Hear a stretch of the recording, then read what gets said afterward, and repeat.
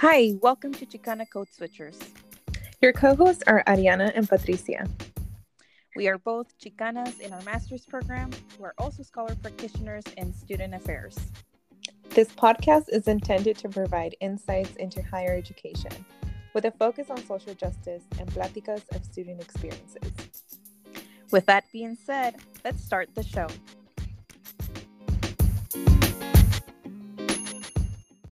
Hello, everyone. Welcome back to another Chicana Code Switchers podcast. Today we have a wonderful guest named Leticia Gomez Corona Gomez, and we have her here today, all the way from California. And with me as well is my co-host Patricia. Do you want to say hello? Hello, everyone.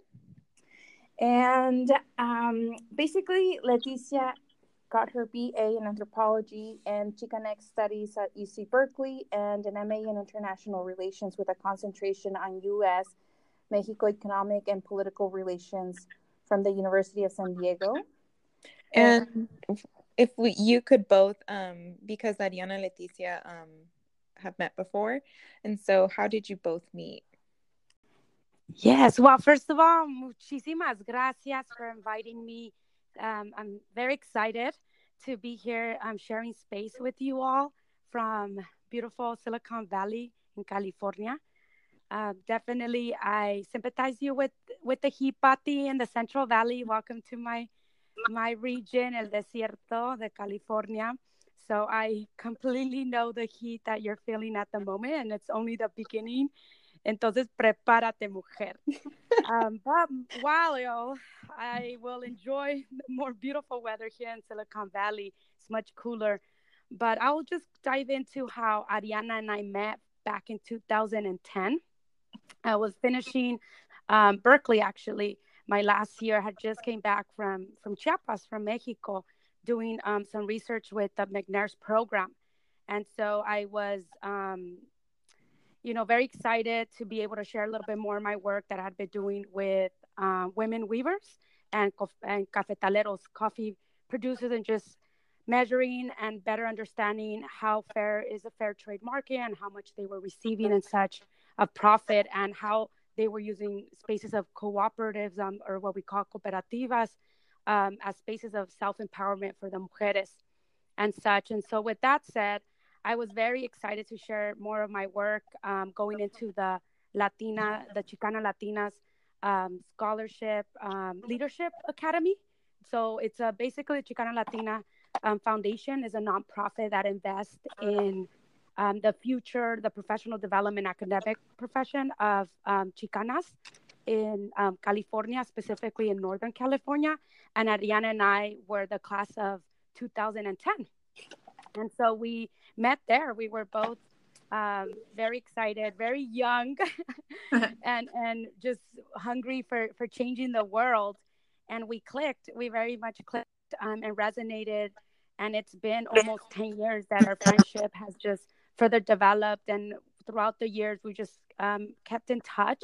And then most recently, we also organized our first Chicanas and Vino there with Amelia in her beautiful winery in Ceja, and brought in together just chingonas chicanas, from all over the state of California, and really such a beautiful space of sharing and learning from our elders. And the first wave of Chicanas opened the doors for many of us. And how do we continue that intergenerational relationship that many of us are curious to really go deeper and foster and continue to building up. So that's been a little bit of our friendship. Like I said, it's almost been 10 years, but we first met at the Chicana Latina Leadership Academy as we were recipients of the scholarship. Yeah, and it was in beautiful, the Marin Headlands, very beautiful area, very peaceful and away from the city and from our everyday lives. And I remember that was my last year at Sonoma State. So I was getting my BA in sociology, and I always remember that was the first time that I was exposed to other Latinas like myself who were in higher education. Out of like the 4 years that I was in higher ed getting my BA and everything, it was the first time that I was in a room full of like 34 other Latinas. And some elders who were running the program. And for me, it was just very like eye-opening because I hadn't been in such a space before that point. And then moving forward, continuing these relationships in our different professional lives, professional roles. It was really nice to be able to like, reach out to different women throughout for help or for resources, for information, for support. So it's a really great program, and I always recommend it to anyone who's in the Bay Area who needs some financial support and also like is interested in learning more about leadership among women of color, mujeres, chingonas, etc. Yeah, and I just want to add to, and I really resonate with everything that Ariana said. I just wanted to add that we also share many femtours, and one of them being la más chingona, la mera mera jefa de todas, Olga Talamantes. And definitely we met her there at that space at that time.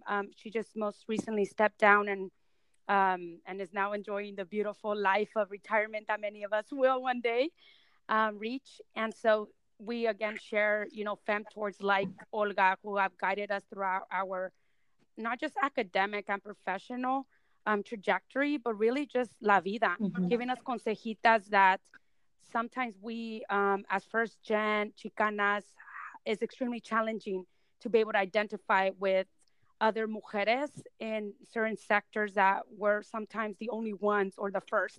And so what does that look like? And being able to go back to at that time, the class of 2010 for the Chicana Latina Foundation of over, I think, 30 mujeres or so, is just extremely powerful. And that space is always going to be in our corazones. And it's very unique. And again, it just, the friendships that many of us developed there, it was a great opportunity. Like Ariana said, that for us, it was el único espacio that we had, even in beyond academia, to really come together and not just share our professional struggles, but very intimate, personal things that we had never shared with anyone. And I think that's why it's very sacred to El Corazón. And that was a very unique space that Ariana and I had met in. Yeah, and it's really cool to see now, Leticia, what you're doing or what you have done in those almost 10 years. It is really cool to know that you're entering new spaces, new spaces such as the Global Development and Population, being the Population Fellow at the William and Flora Hewlett Foundation. You're also working across programs, portfolio to provide strategic and analytic input. You focus on deepening the foundation support to organizations advocating for access to affordable, high-quality reproductive health services in the U.S., while also applying principles around diversity, equity, and inclusion in our international grant making. And you've created and managed a new $3 million grant-making portfolio that focuses on youth-led organizing and mobilizing in the U.S. And on top of that, on Leticia's free time of doing all of this work, Leticia mentors young Latinas and women of color in the Central Valley to help their academic and professional development. She is currently a fellow for the Ford Foundation MBA launch program, and she is alumni of the Hispanas Organized for Political Equality Fellowship, a board member for the UC Berkeley Chicanx Latinx Alumni Association, and a co-chair for the Central Valley chapter, and a board member for the Founders Collaborative for Youth Organizing. She is a proud daughter of immigrant farm workers from Guanajuato, Mexico, and grew up in a small rural town near Fresno. Awesome. Look at you, Leti. Like, do you have your hands full enough? So the first topic or question that we would like to pose for you is how you got into this philanthropy position world, and why did you make this transition in the first place? Yes, definitely a good question. I'm often asked. I'm often asked also, what is philanthropy? O sea, ¿qué es filantropía, right? It's something that a field that many of us did not grow up knowing. Even, in grad school or undergrad, we didn't actually know this existed. While many of us, not saying that and that everyone didn't, but most of us, we didn't. And that's the reality in going into a sector that it's very abundant in wealth and resources. And I'm in a position now where I'm able to really strategically think of where are those needs and gaps, where the resources are not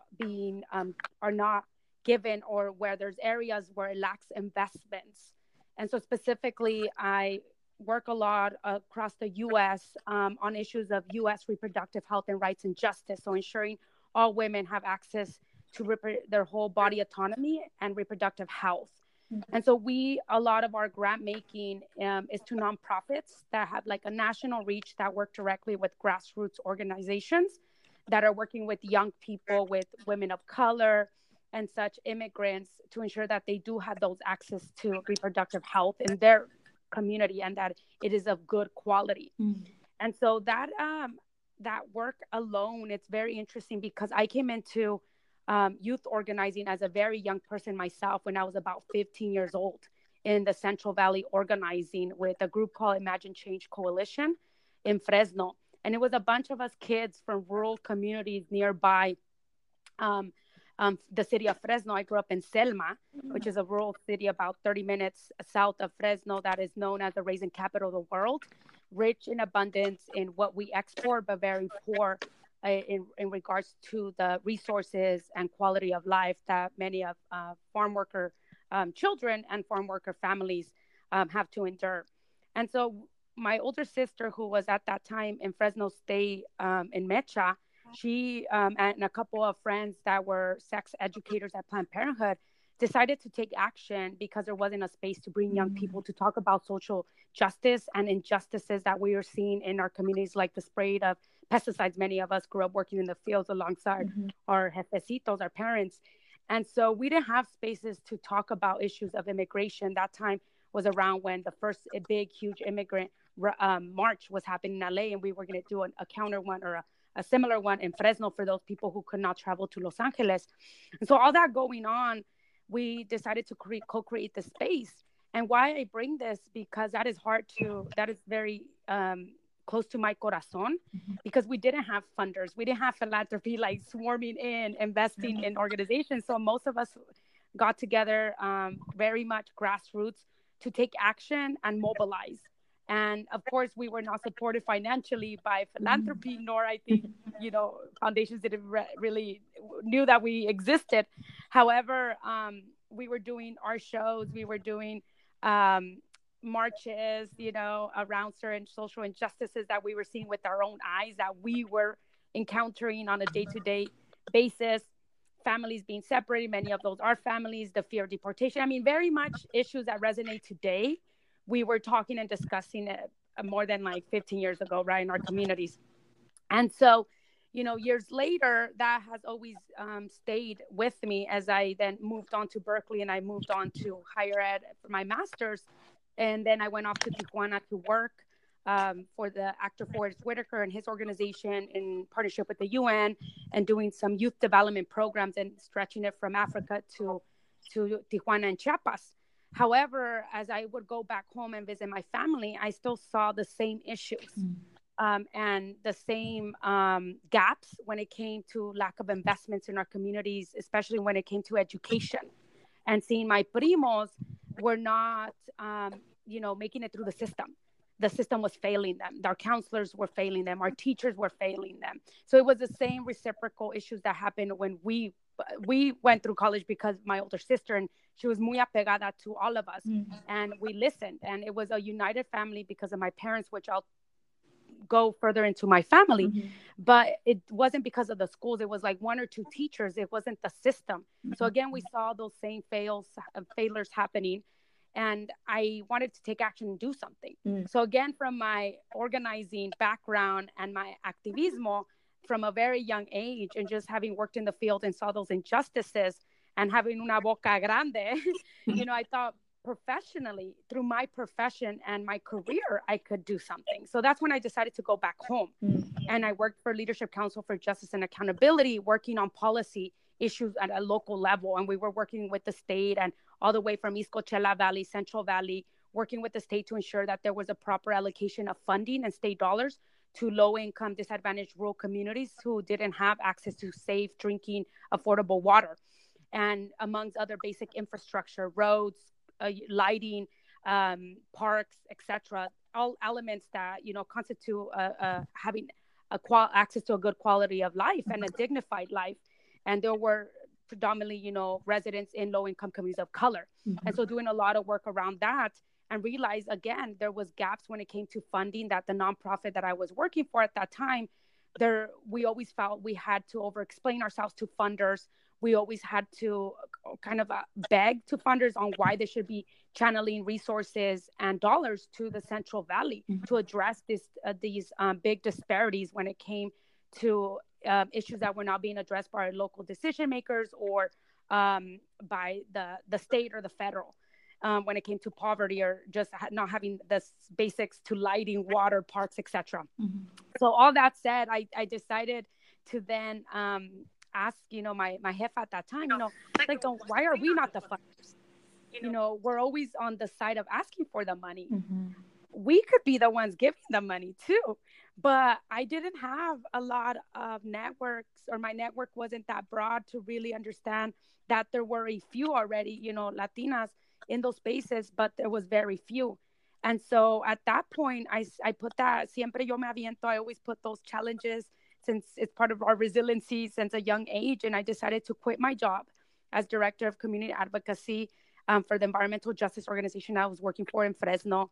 And I decided to, in 6 months, I would transition to philanthropy. Mm-hmm. At that time, I'm going to tell you, I had no idea cómo lo iba a hacer. I had no idea how I was going to do it. Nor did I have the network. However, I had 8 network from my Hope Fellowship. I, reached out to my Hope Sisters. I reached out to Olga Talamantes, CLF, I reached out to my professors because many of my research, academia is funded by philanthropy. So many of the foundations I was looking for specifically private had funded my research when I was in graduate school and undergrad. So I knew my professors had those connections to philanthropy. They knew how to talk the language and such. And so I reached out to all those people around my network and took a step at a time, and then went to Hispanos for philanthropy conference. I volunteered. One of my femtors advised me, and that made it all. I built those relationships and connections, and I was guided throughout the process of which foundations I should be looking into, which ones were funding at the national, international level, and also at the local level, since I had done all those 3 layers and such, and where I could create the biggest impact. And so at that time, I applied to Open Society Foundations. I was looking at Ford because I deliberately said, I'm going to go to the private foundations where there's a lot more money, and yet it's less diverse, and especially Latinas are we're very small percentage there in those foundations, and Hewlett was on my list. And so the program fellowship position for global development population opened up, and I applied, and I had over 20 people help me throughout the process, like 15 to 20 in my network that were literally guiding me throughout the process of like, let me look at your resume, let me look at your cover letter, let me prepare you for the 4 rigorous interviews that you're going to undergo, since they had, gone through the process themselves a few years back. Let me sit down with you, let me prepare you. O sea, todo lo que necesitaba para tener éxito. Mm-hmm. And it took me a little over 6 months, but I did it. And now I'm here. And I was very intentional to really ensure that we're really investing more in women of color-led organizations, young people, really reaching the people that are most impacted by the issues and problems that we're trying to, address and solve through our grant making in philanthropy. Mm-hmm. Mm-hmm. Wow. That's amazing. Just like all the hustling that you did, and just the networking that you tapped into, the strategies that you used, and just, giving yourself that chance, jumping into it, quitting your job, like those are all very high risk things to do. But I mean, mm-hmm. you knew you could do it. And it's high risk because like it's not many of us end up doing that, like how we mentioned in our last episode, like we tend to stay in our center of comfort, mm-hmm. where most, things that we've already done before, or, people that we already know. So like taking that jump and leap of faith that, you know, all the work that you prepared to get this position was going to work. And really, it's amazing how many of the people that in your network, you had already done that work ahead of time. It's just, it's up to us to really learn how to use that network, because especially for like the three of us are very like social and we get to know other people. And so, but it's like tapping into them afterwards. Like, how do you, you know, ask or know how to know where to ask the right person for the right thing, and at the right time, because that's incredible that has happened. So can you talk a little bit about like that networking experience you've had? And that you continue to use, you continue to develop and maintain. Definitely. I'll take it a little bit further back. I tend to talk a lot about mi papá. You know, we sit down around mi abuelitos in el rancho and listen to the stories, right? I won't dwell back too much into the past, but I think that networking for me personally and my sisters, were 5 of us, bien chingonas in our career, you know, doctors, lawyers. And I say that with so much pride, because we all came from very humble beginnings, where my dad never had the opportunity, you know, to go to school, didn't know how to read or write. My mom only went to the 1st grade, you know, rancho education.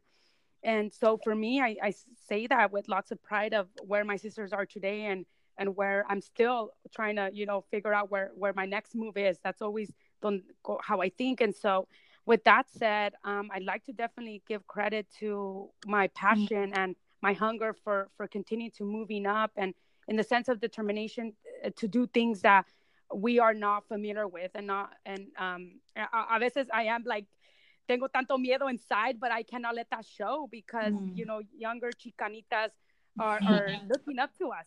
And so I definitely sometimes don't show that fear. However, it is very real and scary for us to do things for the first time. And so with that said, why I brought my parents up is because the whole networking and community building and solidarity really came from, I learned it from mis abuelitos in el rancho, and my parents, who, when they first immigrated to the United States, to the Central Valley, without any documents, you know, sin papeles, it was right before the amnesty. And so that's actually how my parents and all my family and people in our rancho got, you know, their proper documentations, was through the amnesty. But before that, cruzaron la frontera, like many other families. And my mom and dad, we lived in the barrio, Selma. And we basically, this before we were born, but they decided to rent, you know, when we were born, my sisters, like, we were living in apartments, and then rented what used to be an old church. It used to be a church that was transformed into a house in El Barrio in Selma. And basically they were, you know, providing housing for a lot of immigrant workers that would come, you know, across the border. They knew to go to our house. They knew that they would have shelter and housing there. Many of were our relatives, and some were not, very young people. But we had a whole system that they knew to come to our house. I can't give you the specific details and such of how that worked, but that always resonated, because I grew up with so much people. We called, you know, grew up so many tios and tias and primos, you know, of not blood.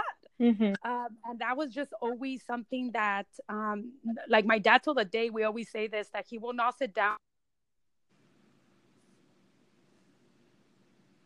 until everyone is, you know, is sitting down. He'll be the last one to eat. He wants to make sure that, you know, todos tienen para comer, lo poquito que tengamos, hay que compartirlo.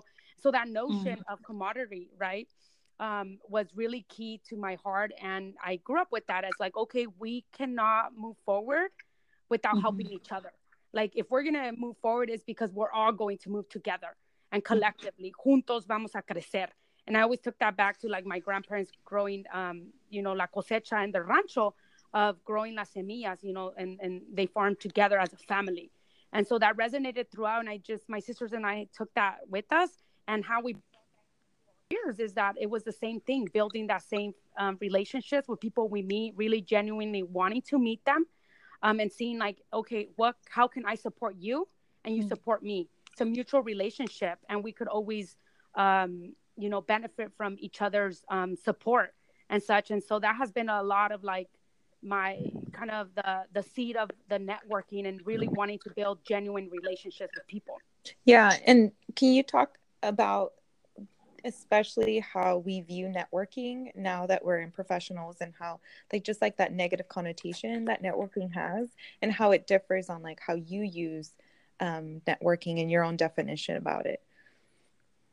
Yeah, it's a challenge. It's a challenge because I think now in society, a lot, it depends if you're introvert and extrovert, right? A lot of people get anxiety and have feel forced, right, to go and present themselves, because those networks matter and connections matter. And many of us are not born with that social capital. So we have to build it and such and get to know people. So again, this is from my personal view. It's not meaning that everyone sees it this way.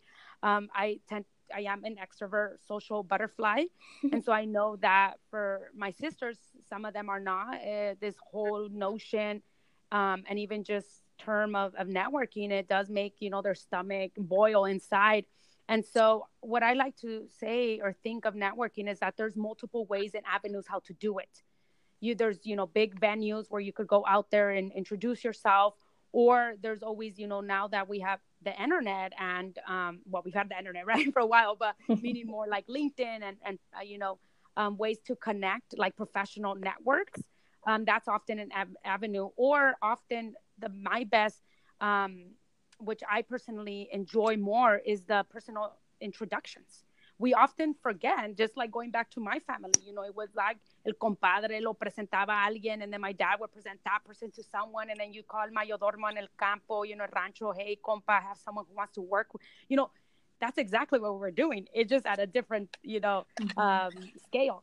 And so I often prefer the one-on-one introductions and, over email and such. And so often that's a preferred way for like my femtees, the young Chicanitas that I femtor, is, doing on introduction over email. And then I sit with them, because often they're like, pues no sé qué decir. What do I say? I was like, okay, why do you want to meet with this person? Mm-hmm. Like, what is it that you want to learn from them? Mm-hmm. You could take it very personal, or, they're an attorney. You wanted to meet them for that reason. Like, what is it about their trajectory that you're interested in? What are the challenges they face? So a lot as femtors, we have that responsibility of then also, sitting down with our femtees and preparing them just like many others did with us. And so again, the networking part, it has so many different approaches to how you do it. Mm-hmm. And so if you personalize it and take it more one-on-one, I think then it could take a lot of the butterflies and anxiety of a lot of people. And for many people, they say, well, it's very fake. And then my response is, well, what's your approach? Right. Like, you have to be genuine about really connecting with people, and it has to be meaningful and such. And so you have to ask yourself, if you're seeing it that way, like, why do you want to connect with that person? And how are you also going to provide support as well?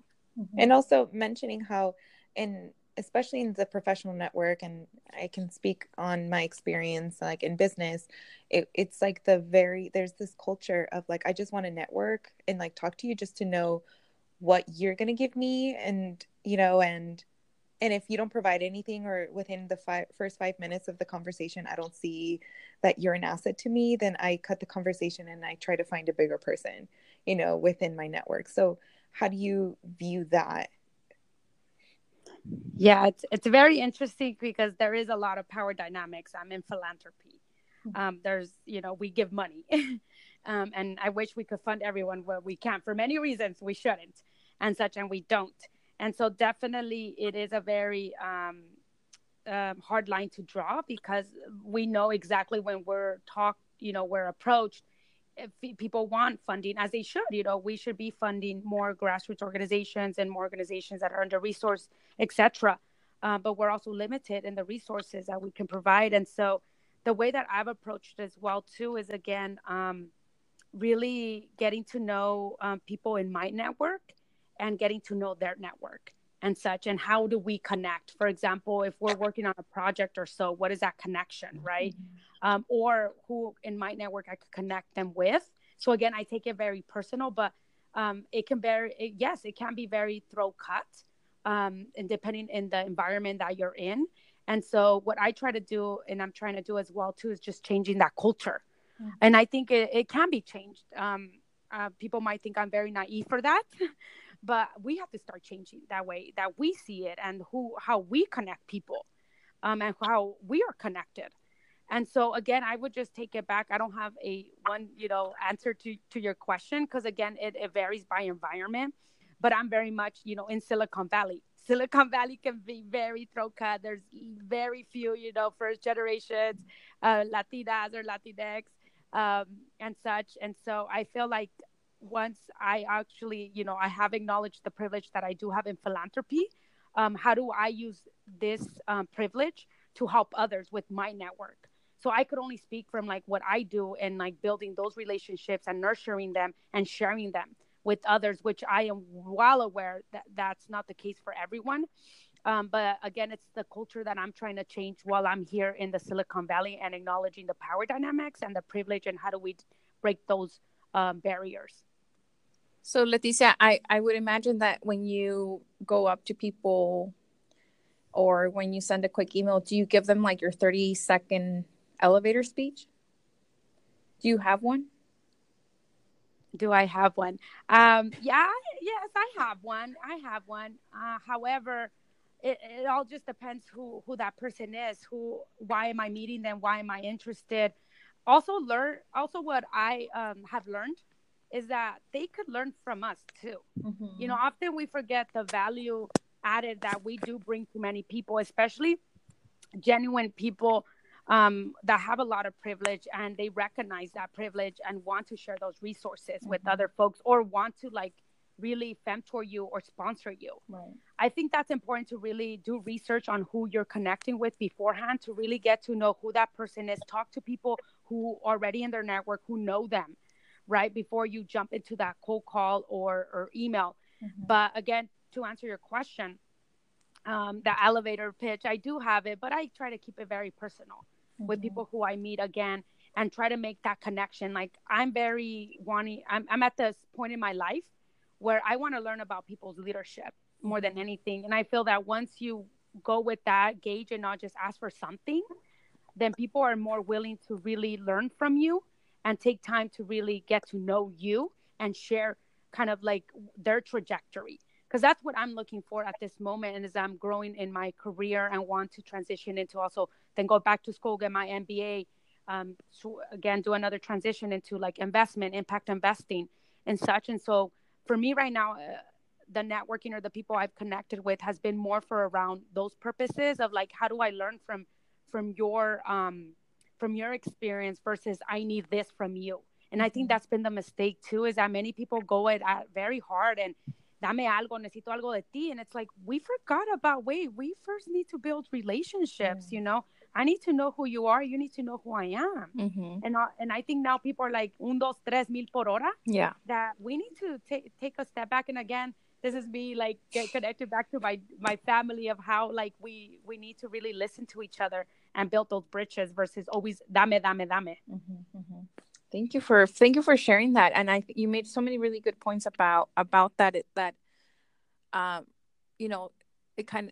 kind of ties to the last episode where we talked about relationship building and always not always just asking, but also being a resource for others. And knowing that, you just never know what kind of like, especially working with students, I'm like, you are just like barely starting, and so I can't just be so cutthroat and just be like, oh no, like you're not a top student, I'm just not going to invest that much just because, that's how cutthroat it can be in higher ed. And just for me, I'm like, I go networking with more of like, how can I know you as a person before your career? And I just find that there's like just so much more enrichment in our conversations when that happens. And then I could be like, okay, so what do you do? And then I'm like, oh my gosh, this is such an amazing conversation. And I learn so much more on like their profession, because there's so many things that either way, if we're not working in that same profession, it doesn't mean that we can translate those skills over. Like sometimes it's just,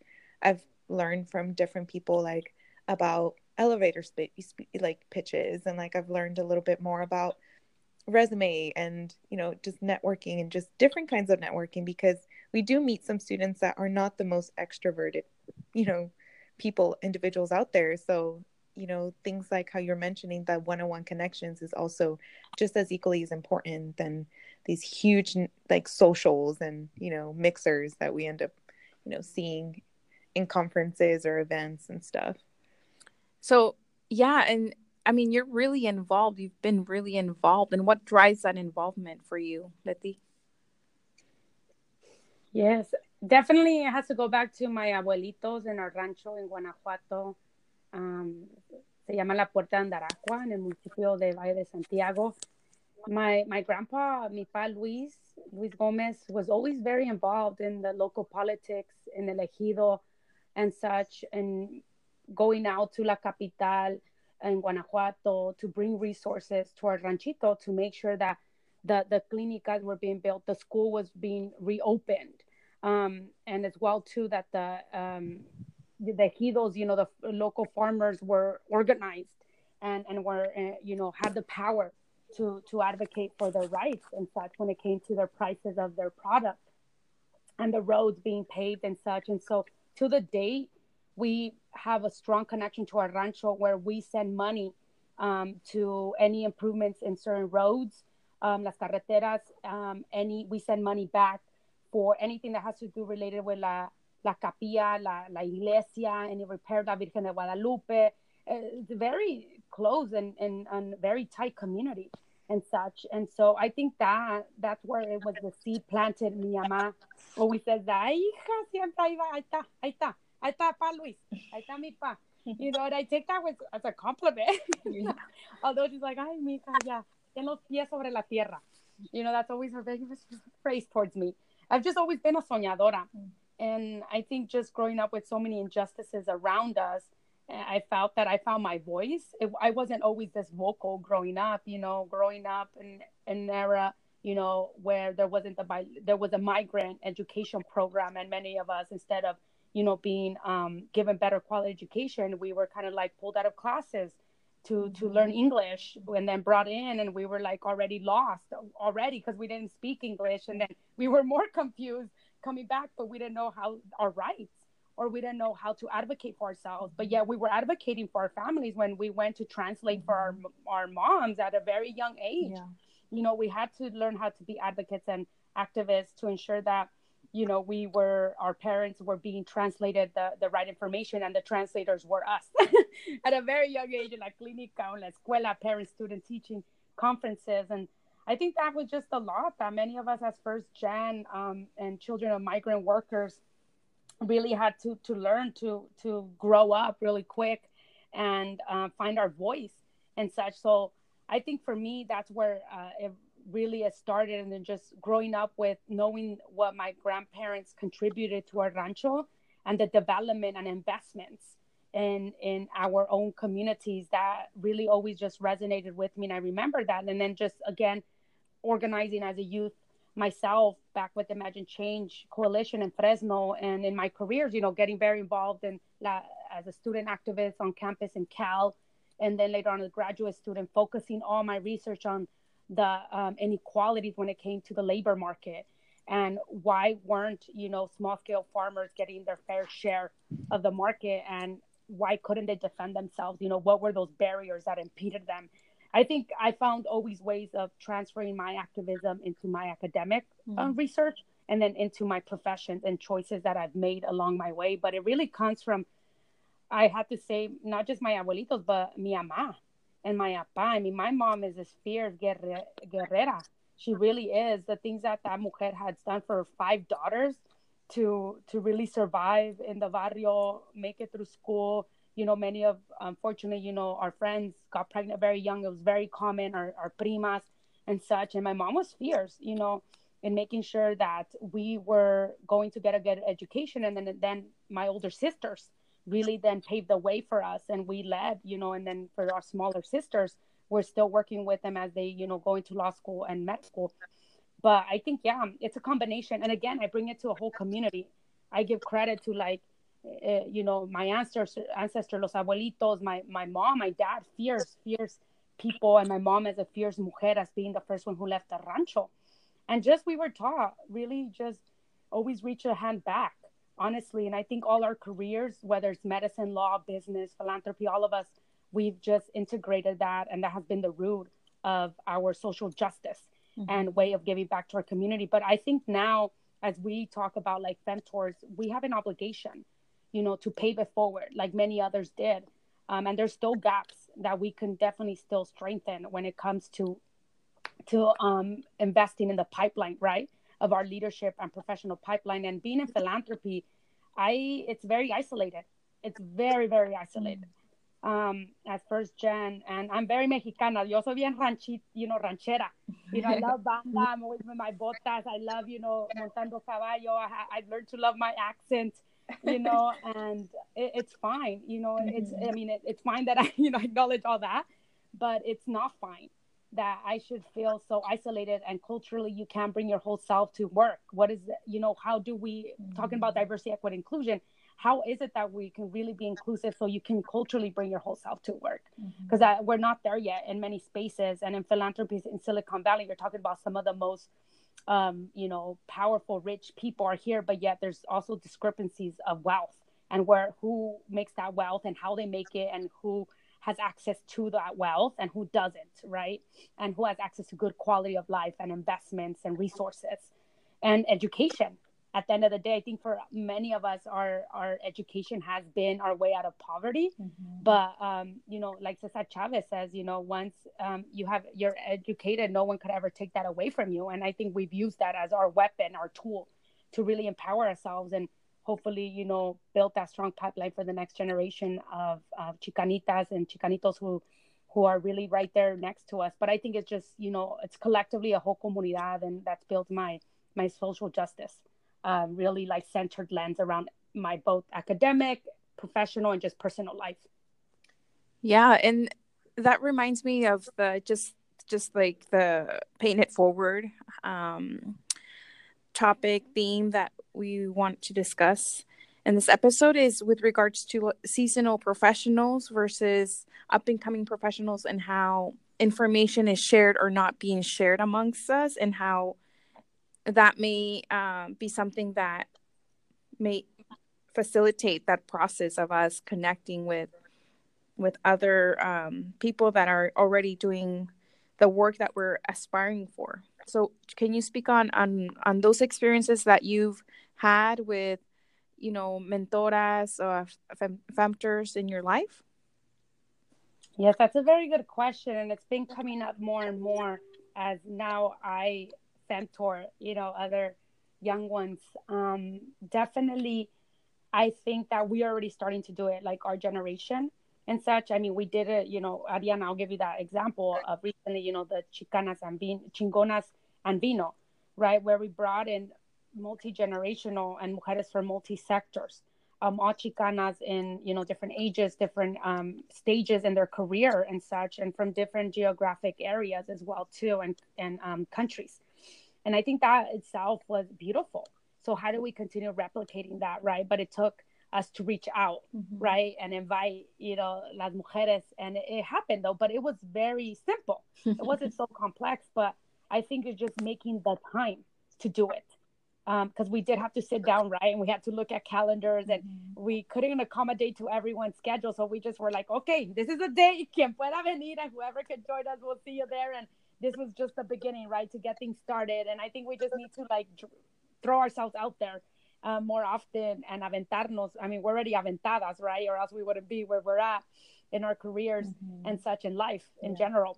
And so I think that's one example. And for us, it was just so powerful learning from Amelia Ceja and just her trajectory and being the first, Mexicana to open a winery. And many of us did not grow up knowing, she existed and the Ceja family and the powerful, industry. And yet there are a few Mexicanos who have, paved the way and such. So I thought that was powerful, and her social justice and connection to Dolores Huerta and, the Movimiento.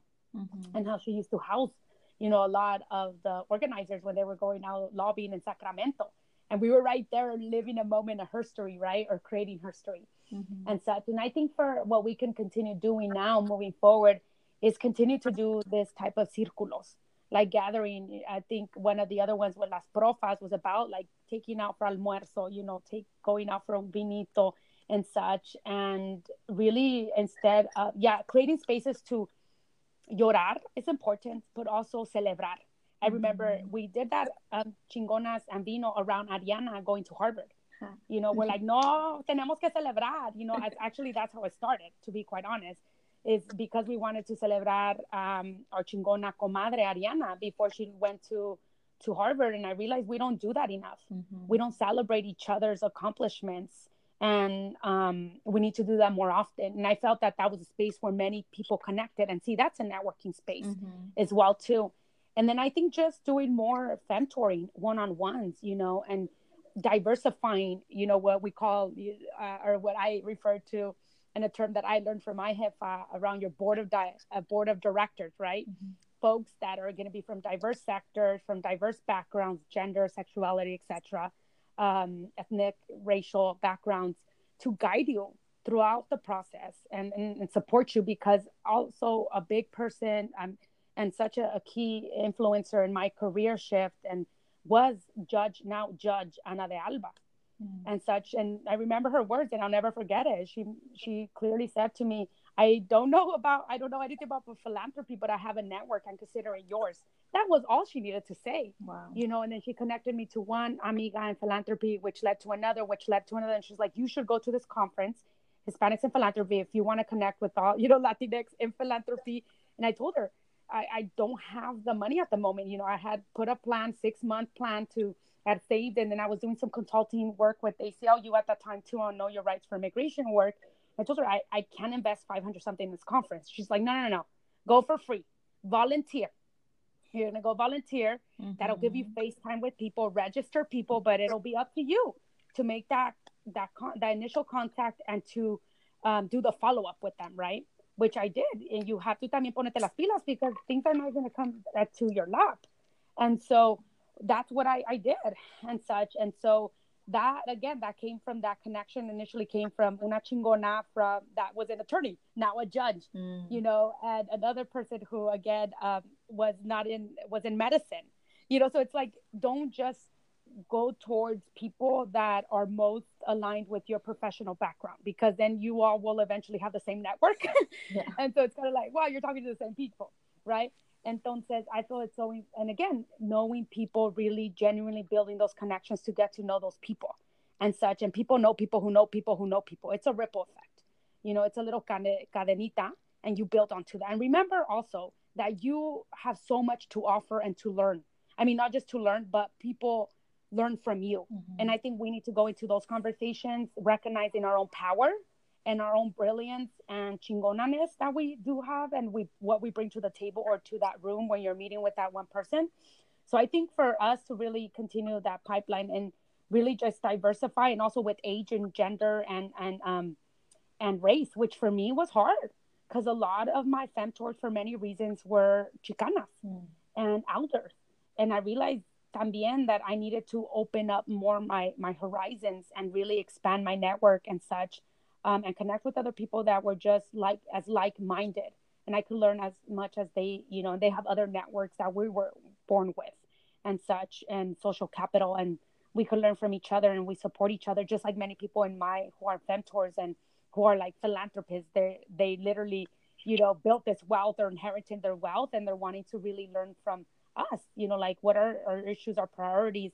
And I can be, speak from first experience and not just from a professional lens, but let me tell you the needs in our communities. And these are the people you need to talk to who are working for these organizations. And she trusts me. So it's that trust and such. And you spoke, like, what resonated with me, like, is the conversation, especially since for me, my trajectory right now is as a new professional, as a new everything. And so, like, when my imposter syndrome comes in, it's like knowing like the next career move or the next thing is like, oh my gosh, I know everything, and realizing that they're human too, and that if they're bringing, like some tough either comments or stuff like that, it's because they probably most likely have done that mistake themselves. And that when I bring things up and they don't get it, and I'm like, I have to realize, like, I'm in a different generation and I have this new knowledge and this new conciencia that like they may not have it or realize the potential and the change. And so like being either comfortable with that uncomfortableness in that moment, and then also like give yourself affirmations to know like si tienes cosas que like to contribute. And that although it may not look like the, you know, general field how everyone sees it or how everyone has done it before, like that's the key, is that we do come into these spaces and bring something new and something fresh, and that our, you know, consejos or our experiences or the things that we've witnessed within our own communities, like there's value to it. Yeah, and I just want to add too about the connections and you know, reaching out to people. Sometimes it's going to be the case that that person is not interested, you know, in really femtoring you or sharing their experience, and that's fine. Like I said, it's not like don't take it personal. You know, you didn't know them, they didn't know you. Está bien. O sea, hay 1,000 personas en este planeta. I mean, there's not many, there's a lot more, but you know, there's a lot more people out there. You know, for their reason, must have been not a good day. They're going through a lot themselves. It's okay. Don't take it, you know, al que sigue, and it's fine. At times we do get no's, and I think at times we take it too harsh on ourselves. It's like, no, it's not you, it's that individual. They're going through, and sometimes it's a blessing, you know, that they say no, because you also like the other side of the coin. I've had this moment where people are like yes, y después they don't come through, and then you're like mad. And then I'm like, I rather would have had, it would have been so much better if you would have just said no at the beginning and then like not wasted my time. Yeah. And I just something that this reminds me of is, for example, even right now, I'm going to this conference in Puerto Rico on Wednesday night, and it's interesting how it happened, because I wasn't planning to go anywhere this month. I wasn't planning on going on any conferences, but my professor, Dr. Roberto Gonzalez, who is a badass professor on contemporary immigration and policy, I'm taking his class, and he mentioned this conference like in February, and I then looked into it more because Harvard actually gives us like $500 to go to use it to cover like conferences, and I didn't want to go because I was going to go by myself. But then at the same time, that's how like relationships are built, is because at least for me, it puts me in a position where I don't know anyone, and it forces me to talk to other people that I wouldn't usually go to, because I would have someone with me that I can talk to, right? Someone that I'm familiar with. So I took advantage of the opportunity, especially if Harvard's going to be paying for my transportation there. And the registration for the conference is free. So I think it's like opportunities like these that we can't let go by. Like we can't, hold our own selves back from opportunities, because you never know what's going to come out of it, right? So one of the organizers already friended her on Facebook. That way I'll have someone that I know, and I see her, like I have a visual of who she is. So that way at least I'll know her, and then from there build upon that. Yeah. So exactamente eso mero. I mean, you said it so beautifully. That's exactly how it starts. Te tienes que aventar. Sí. Tienes que ser aventada. No hay tiempo para la pena. Exacto. ¿Con qué se come eso? And you have to really just throw yourself out there and take big risk and be bold, especially when we sit on so much privilege and such. And it's like, okay, how do you take advantage, not just at the privilege that you do have, but also, como te digo, also share those resources that come with that privilege of being at Harvard, or being, myself in philanthropy, or Patti in higher education. It's like, how are we using that privilege to create spaces and opportunities for others that otherwise wouldn't have? And how do we expand the networks, and not just the networks, but our profession, to bring in more first generation Latinas and Chicanas and, women of color in our sectors, because it is lonely. And we go through a lot of emotional roller coasters. And that's why we do need to build that strong network of positive, like-minded people that are there, that are going to cheer you just like you're going to cheer them. And for those that are not willing to really be that positive, person, then it's time to also remember that you control who enters and who leads your life. Yeah. You know, and that you should take that to your professional world as well too, not just on the personal level. And I think oftentimes we forget that we have that power and such too. And so as you keep growing and all of us keep professionally moving up, it's important for us to also continue to not just open those doors, but to make sure that they're maintained open. And how do we femtor and prepare the folks so they don't have to go through the same challenges that we had to endure. Yeah. And that was what was really cool about the Benito gathering that we had last summer before I left for grad school, was that some of my friends, you knew some of them, right? But then it was really cool just to bring all of these people that within our networks together that had similar backgrounds, similar qualities, characteristics. And then like when we all got together, it was like nonstop, like plática here, plática there, connections, like emails. And so we're like expanding our network right there. And also while also enjoying ourselves in a safe space where we could be, our authentic selves.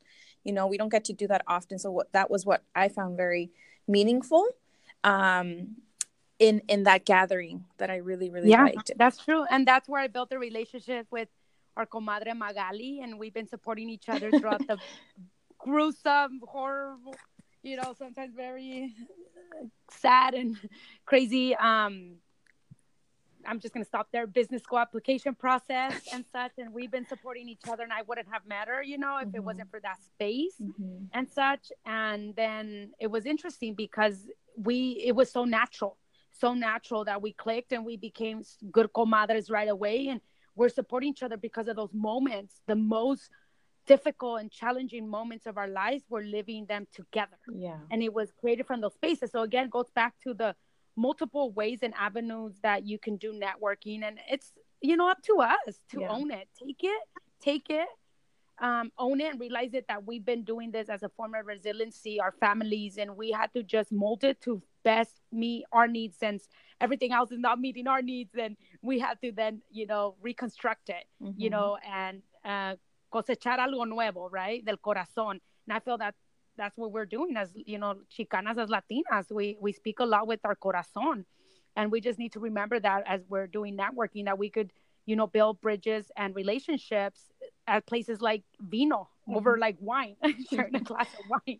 Yeah. And at the same time, it wasn't just the wine, but who made the wine, the story of La Mujer and her family, Amelia Ceja.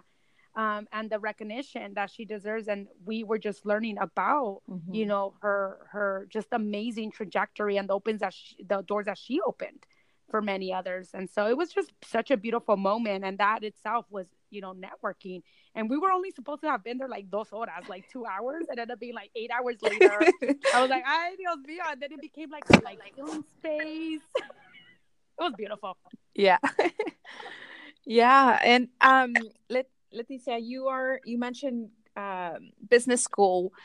How does that, you already have a master's from, what is it, like USD? Yeah, University of San Diego. So what, why an MBA now?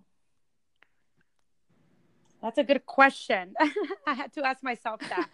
I had always, not always, I shouldn't say always, ¿verdad?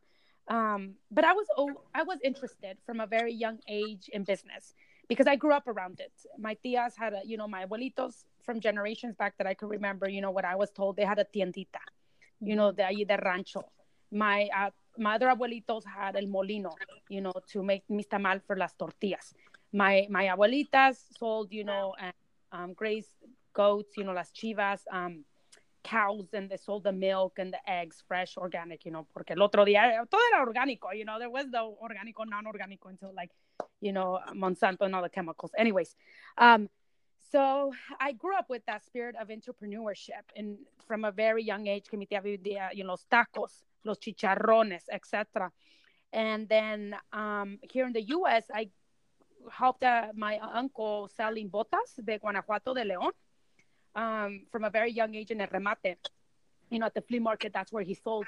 And he imported his boots from una fábrica from León. And for people who don't know and who are listening to podcasts, you know, León, Guanajuato has the best leather, and it's known for boots and manufacturing them and exporting them out. And so my tío, here this, you know, again, another individual like my tías who had very little access to financial resources or capital, or investments or connections to investors, but yet they were launching their small little micro businesses. And so I was always fascinated by that, and I just loved it, you know, my outgoing spirit, and really was always helping them. Entonces, when I got into college, I was discouraged by a counselor because I wanted to declare business, was discouraged, and at that moment I didn't know what else to do. I had, you know, wanted a career in business, even though didn't really know what business was beyond just like los microempresitas, you know, that I had grown up with. However, that's what I wanted to declare. And I was discouraged. And so I went to my sister and she's like, well, I have a friend who just declared anthropology. You should do that. You get to travel. You're still able to do research. You get to learn about las culturas and your own cultura también. You know, go deeper and still do economics. And I was like, okay, yeah. I'd already, you know, was doing Chicana and Chicano studies, you know, Chicanx. And so I went for that, but I still found ways to take Haas classes like business in Berkeley and do my both research projects in Chiapas. That's why I went to Mexico back around business and markets and fair trade. So that's a long story to your question, but, you know, I had always been from a young age, esa semillita was sembrada there. And academic wise, I wanted that. And then when I went to grad school, I figured international relations was the best way of doing a little of everything. My passion, you know, politics, public policy, economics, and always with that concentration of U.S.-Mexico political and economic relations and such, and development work or investments. And so I then chose that career because I didn't know anyone who had done an MBA. And so I didn't know. I talked to one MBA student, but at the time she was like already graduating. So I was like, okay, that's it. Like I spoke to her once. She didn't reply again. I did not, you know, send that follow-up email. So I was like, okay, that's it. It was great to know her. I wish her the best. And she helped me a lot. Don't get me wrong. But other than that, I had no other person in my life that I knew that was MBA or in business around the area, because I still didn't know what I was going to do in business, right? There's so much. Mm-hmm. And so now that I'm in philanthropy, I decided to go back and make this shift because I want to go deeper in the investments. And so eventually I want to start a fund that invests in women, undocumented, young people, indigenous populations back in Central Valley to start their businesses, but scale as well too in organic farming and such, but really build that bridge between the investors and the funding opportunities here in the Silicon Valley back into the, you know, be that pipeline and bridge to the Central Valley. So which I've been doing already through my other professions, but really go deep in that investments and really dismantle some of those barriers that are hint that people don't have to financial resources, and really us start building our own wealth and be investors and such. And so that's kind of like where I'm heading. I'm still trying to articulate it, but I do want the MBA because I want to, you know, definitely sharpen my financial skills and have the opportunity for 2 years to go deep on the finance side and make sure that I know qué estoy haciendo exactly and build that network and take that network that business school will give me back to my community in the Central Valley. Mm-hmm, mm-hmm. That's awesome. I mean, are there any specific schools you're looking into? Yes, I'm looking into Harvard, Wharton, Penn. I'm looking into UC Berkeley, my alma mater, Stanford, and Yale. And I have to continue, you know, definitely doing some deeper dives and more research on other schools. And I'm picking those specifically. Of course, they're very, you know, strong on finance and the networks and their alumni, because I've been following the few that, you know, there's only one that I know, Mexicana, that started a fund. There's very few women in the sector of investments. And when it comes to impact investing, it's still a growing industry. And so I've been following those few mujeres, the women who have started their funds, and they've come from these schools that I just named. And so there's reasons beyond just the name and the brand, but also it's important. You need to be able to go where those are the you know, the professors that you want to do research with, who you want to learn with, who your classmates, and the network and the access right, to those resources and such. But I'll be applying this year, so that's why I've been just busy studying and everything else. Unfortunately, I've had to pull away from other parts of my life that my community involvement, but this is going to be for the reason, deeper investment in my community and my family. Yeah. That's amazing. I know you're going to make it because you're a chingona and you've gotten this far. So I'm excited for your future opportunities when they come, whatever they may be, and keep echándole ganas como siempre. I mean, I don't need to tell you that you're on it. You're using your skills and your abilities and all of your resources to do that. If there is any last comments or words of inspiration you would like to leave our audience with? Yes, there's definitely like 3 last points I want to just address is échenle ganas. Échenle ganas, find your strong support network, emotionally, professionally, academically. Surround yourself by positive, loving people that believe in you. I think oftentimes we don't think about surrounding ourselves with well-intentioned people, right, to uplift us. And at the end of the day, if you feel good talking to those people, then those are the people that stay with you, 2, always, remember why you're doing this. At the end of the day, when I talk to my femtees, you have to be honest. Yeah, shit gets harder, things as you keep moving up professionally or academically, the rigor of academia, because again, we're sometimes the only ones or the first, in our families or in our community or in our whole rancho or whatever it is, to go through these systems that were not meant for us. Well, we have to make them for us and we have to create them. And that's why it's important to go together as in una comunidad, build that community while you're there. Find the people and services that you need, both mentally, professionally, to continue, investing in your health. That is very important. Your health, don't forget to invest in your self-care as much as it's tough. Really make that time to exercise, drink tons of water, eat, good food, make time for you. And then 3rd, don't be afraid to ask for help. Many people can isolate themselves, and I think it's important for us to learn how to ask for help and such, and then for us as femtors to be prepared to give that help. So ourselves, as we're giving that help, don't forget we also need to continue like helping ourselves, and definitely find ways of always connecting your passion for your community, your gente, your family, for your career. There's always ways to do it, and don't feel guilty if you can't build that bridge. At the end of the day, you know who you are. Don't feel questioned. Don't feel pressured. You know why you're doing things. At the end of the day, you should not feel you are, turning your back for your community. At times, you can't commit as much as you can because you're doing you. And I think that's my last takeaway. Invest in yourself first.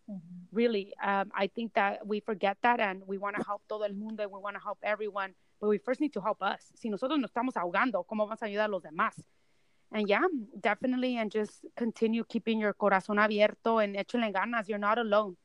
You're not alone. Reach back. You have a strong support of chingonas. There's that are definitely willing to support you. And I think more than anything, thank you all for doing this amazing podcast that is very needed in our community. And you all are already doing that, building that network, ¿verdad? And I think for me, it was such an honor, un honor estar aquí presente con ustedes and sharing this space and time. And I think that's it. But I think just, again, I've said it so many times throughout this show, échenle ganas, crean en ustedes. You have to believe in yourself. As tough as it gets, keep going, but find the right support at that moment.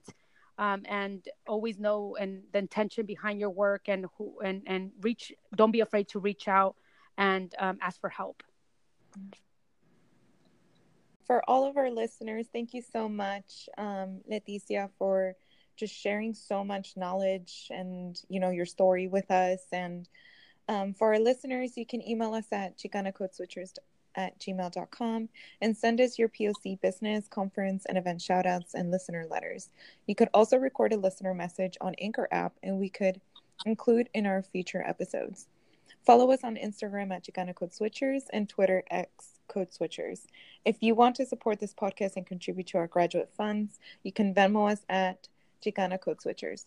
Thank you all for tuning in to this week's episode, and until next time. Thank you, mujeres. Thank you. Bye. Gracias. Adiós. Bye.